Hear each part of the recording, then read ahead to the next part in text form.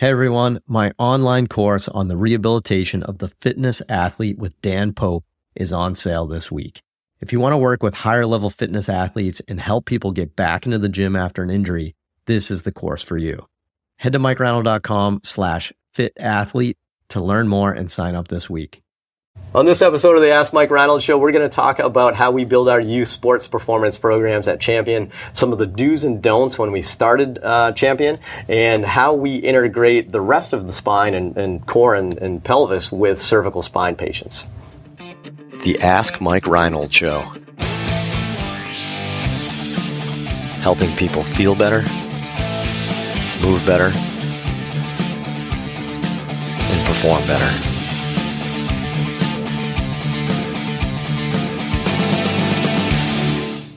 Hey everybody, welcome back. Episode 7 of the Ask Mike Reinold Show. That's right. Coming to you here from Champion PT and Performance in Boston. Say hi to the crew, I guess, everybody. You guys know Lenny Macrina now. This is episode 7, we think? Episode 7. I think I'm still wearing the same clothes. It might be coincidence. Yes. We all change our clothes. Lenny doesn't. Yes. It's a uniform. So Lenny Macrina here with us today. We also have Greg Wilson, one of our prestigious strength coaches here at Champion PT and Performance. But we got a good question on some youth sports performance today, so I thought pulling Greg in for his expertise would be pretty neat. And as always, nice round of applause for our PT student of the time.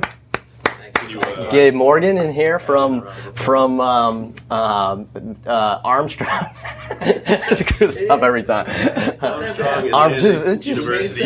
Just from Armstrong. He's from Savannah, Georgia. He's from Armstrong. But Gabe's here to help us with the questions as always. So we're doing good. I just got a workout in.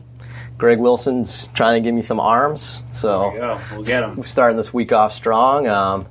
Lenny, this might be Lenny's last podcast for a couple weeks or so. Expecting his first child soon. How you feeling, Len? I'm a little nervous, not gonna lie. So she is home today, and hopefully I can get through a snowstorm and get home if she needs me. So I may dash out of here any moment, so be ready. any day now. So let's see. Without further ado, Gabe, you want to start up? What are we for questions today? Absolutely. Let's start off with Bridget asking from Maine. Maine, I like it. She asks, what is the most effective way to train young athletes without overtraining them and setting them up for injury, but enough so that they can excel in their sport? All right, so I don't know why I like to paraphrase it. Maybe am I stalling? Am I buying time? But, all right, so what's the most effective way to train young athletes without causing injury and to get them ready for their sport? I guess, heck, I'll jump in. I have a first grader now, so I actually this morning, right before this podcast, we had open access to their PE class this morning at school, so all the parents got to go watch. I was actually really impressed because it wasn't like the gym class that we had growing up. I think we just played dodgeball and scooted around on those scooters all the time. Yeah, right. That's except for until that one kid got hit in the face, and then we couldn't play dodgeball anymore. I think that's all we did. But man, they had so many skills built into one class, like even stuff like, mannerisms, like where they were, they'd play tag, but they'd have to like say excuse me and stuff like at various points, but in a good way, like not in a weird way, but like numbers and, sport skills, movement skills. It was kind of good, but anyway, I'm going on a rant. So Greg does, a good amount of our strength and conditioning programs. And I think one of the most fun groups we have here is our youth sports performance, which are our kids. Really, we have probably as low as 4th grade. A couple of them were in 3rd grade last year, and they're still here in the 4th grade. We had from 3rd grade all the way up to kind of like middle school before we get into their real strength and conditioning. But Greg, what's the foundation behind our youth sports here at Champion? So with our youth group sports performance class, we like to work on what we call the ABCs of movement. So that's agility, balance, and coordination. So we focus on those 3 as a whole to just get the young athletes moving a lot better than they are. Most of them, when they come in, they have a lot, poor balance, weak cores. So we like to get all those things strengthened up, and then that way we can just, as a whole, progress them. So correct me if I'm wrong. I guess what you're saying, and just to get this right, I guess here is that the concept for the youth sports performance isn't necessarily on some of the normal things we do in strength and conditioning, like strength and power. It's more taking a step back and enhancing their movement skills before we kind of build their athleticism, I guess. Yes, absolutely. Is that about right? So, I think, Lenny, you could probably have some good comments here too, because we're seeing a ton of kids in middle school and high school that come in here, and it's amazing. Like, they can't touch their toes. Right. It's amazing. I mean, why do you think kids nowadays they just can't move? They can't move, and it's I think it comes back to cutting PE out of a lot of schools. Fortunately, your school, where your daughter goes, keeps it, but I think just not being active or as active, and I think we see that with schools are cutting PE. They're not getting outside and playing. They're sitting at home and doing a lot more homework than we ever did, or playing video games and all that stuff, which some of it is good, but they got to get out and be active, and that's where they come in. And parents love that our programs are here to develop some of the basics of balance, coordination, and agility type stuff. And I think it's been one of our biggest growing programs that we've had here at Champion is our youth, from the 9-year-olds, 8-year-olds to 12, 13 years old, getting kids active, even if it's for an hour. It's an hour that they weren't normally getting, and we are there to coach them as well and give them the basics of movement. It's been a tremendous spot for us in our program. So I guess to summarize then, I would say maybe don't focus as much on strength and conditioning and focus a little bit more on movement skills.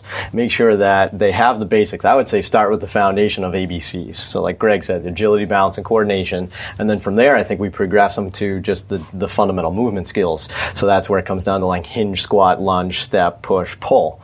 And, if you kind of emphasize those things, I think as they mature, you start to get into laying some strength and power on top of that. But to me, that's the foundation. That's how you prevent injury. That's how you become completely athletic. And I think you do that in a way that helps them become athletes in multiple sports, not just you said get better at one sport, I think was in your question, but it's to get better at sports in general. It's a little too young to be kind of too sport specific. So again, I would then urge you to make sure your programs are built to make sure we're not overemphasizing one sport. So we have plenty of kids that play baseball 3 seasons out of the year, or they play hockey 3 seasons out of the year up here in New England. And I think our programs are built to kind of to make sure that they're not overdoing that one thing, and they're kind of getting a well-rounded program. Yeah. So. Well said. Awesome. All right. Gabe and Nader, what we got? Next question comes from Shreveport, Louisiana, by Chris Baltz, who's a PT, DPT. He asks, in retrospect, what are your top 3 do's and don'ts as related to business when you open Champion with your business partner? Oh, no, okay, business question. Top 3 do's and don'ts. I'd say the number 1 do is easy. We hired Greg Wilson, strength coach extraordinaire. Do's and don'ts. All right, I'll start. Maybe you want to jump in after that, Len. I'd say the first do, the best thing we did, which is kind of funny because it's the fundamental business skills that I think we all kind of laughed at, but I'm kind of a very pragmatic guy. I kind of do the steps. So, you read all the books and everything like that. We wrote out our core values. And not in a way like we just stole them from Zappos or Starbucks or Disney or something like that, but we wrote the core values that kind of, meant a little specific to us. And, Lenny and I, for example, just with the physical therapy at one point, we were going back and forth on whether or not we should accept insurance. And as soon as we laid out our core values, I think it became very clear to us that we couldn't treat the way we wanted to treat in a normal insurance model. We had to go out of network so we could spend more one-on-one quality time. So I'd say the first do and don't is really get some good core values under you, and then use them to make your decisions. And that's just one example, but having real core values, not just like always smile, but like real core values. Like, a solid coffee. So is that it? That's one of those. That's definitely one of them. I don't know. Solid coffee. It's got to be better than that. I think also developing your niche. So I think a lot of PT facilities are just seeing anything and everything, which is fine. You got to get your people in and volume in, but we know what we specialize in, and we make that known through social media posts, through blog posts, through our interactions with our clients and what we treat. And we're not trying to build this world where we're going to dominate everything. If we see something that comes in here that's a little beyond us, or we think somebody else can treat them better, we're not afraid to refer out to a surgeon, to a doc, to another PT, to a personal trainer, to anybody. We are always referring out. So we know our niche. We know our niche is baseball shoulders, things of that nature. And otherwise, if we see something that's a little beyond us, we have moved on, and we have a team around us that we work with closely, as I mentioned, and it's been huge for that. Yeah, and we just refer back and forth. It's been great in that aspect. I'd piggyback that too. Like Lenny brought up, the word niche, or depending on how you say niche or something. Niche. I say niche. What do you say? Niche. What do you? Niche. Niche in the South. So we got 4 niches here. No niches. Niche. I know there's some niches out there in the world. So to piggyback on the niche concept, I think it's not just your niche, but I think it's also your passion. So that's one of the big things. Hopefully your passion is your niche. Yeah, right. Or make your niche or your passion your niche, right. or vice versa. You guys get it. But you gotta be passionate about it. So heck, if you like sports and you're stuck in pediatric physical therapy, then you're not going to love it, and you're not going to give your best to the people in front of you every day. So you got to be passionate about it. So find what you're passionate about, make that your niche.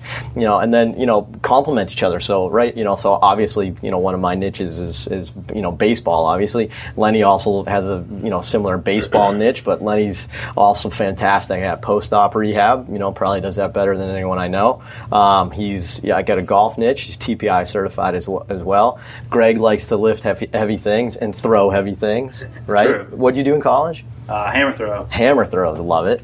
Yeah. So not just baseball here. We throw hammers around too. But Greg's got a passion about that. Dave Tilley, new PT here at Champion, is a gymnastics. He's passionate about gymnastics, so that's kind of his niche there, right? Gabe's passionate about. What are you passionate about, Gabe? Graduating, studying for the board. So heck, know your values, know your passion, make that your niche. I think those are our biggest do's and don'ts. Just to answer a little more of his question, what not to do is to put yourself in a situation where you've overspent on setting up your clinic. You don't have your base of clients. You have tens of thousands of dollars of debt. All right, now let's get the people in. It does not work like that. Start really small.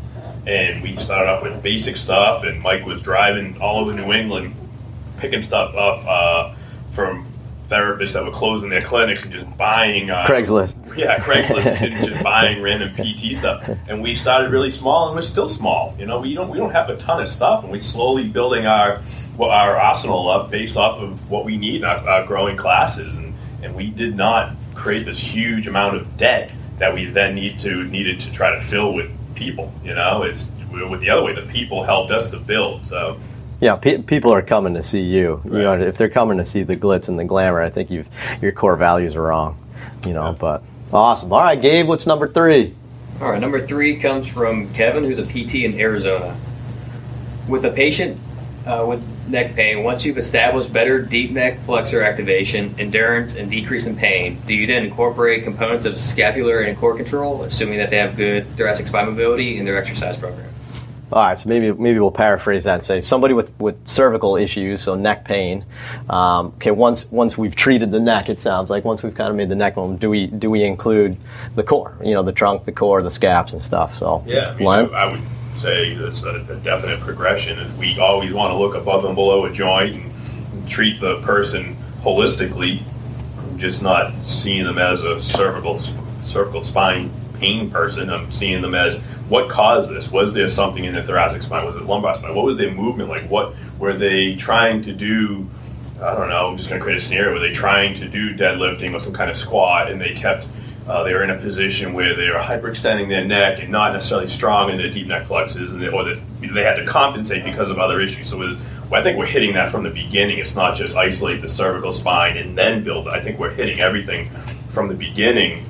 We're treating some of the deep neck flexor stuff or anything else that we may find, but we've definitely also looked at their lumbar spine in other areas.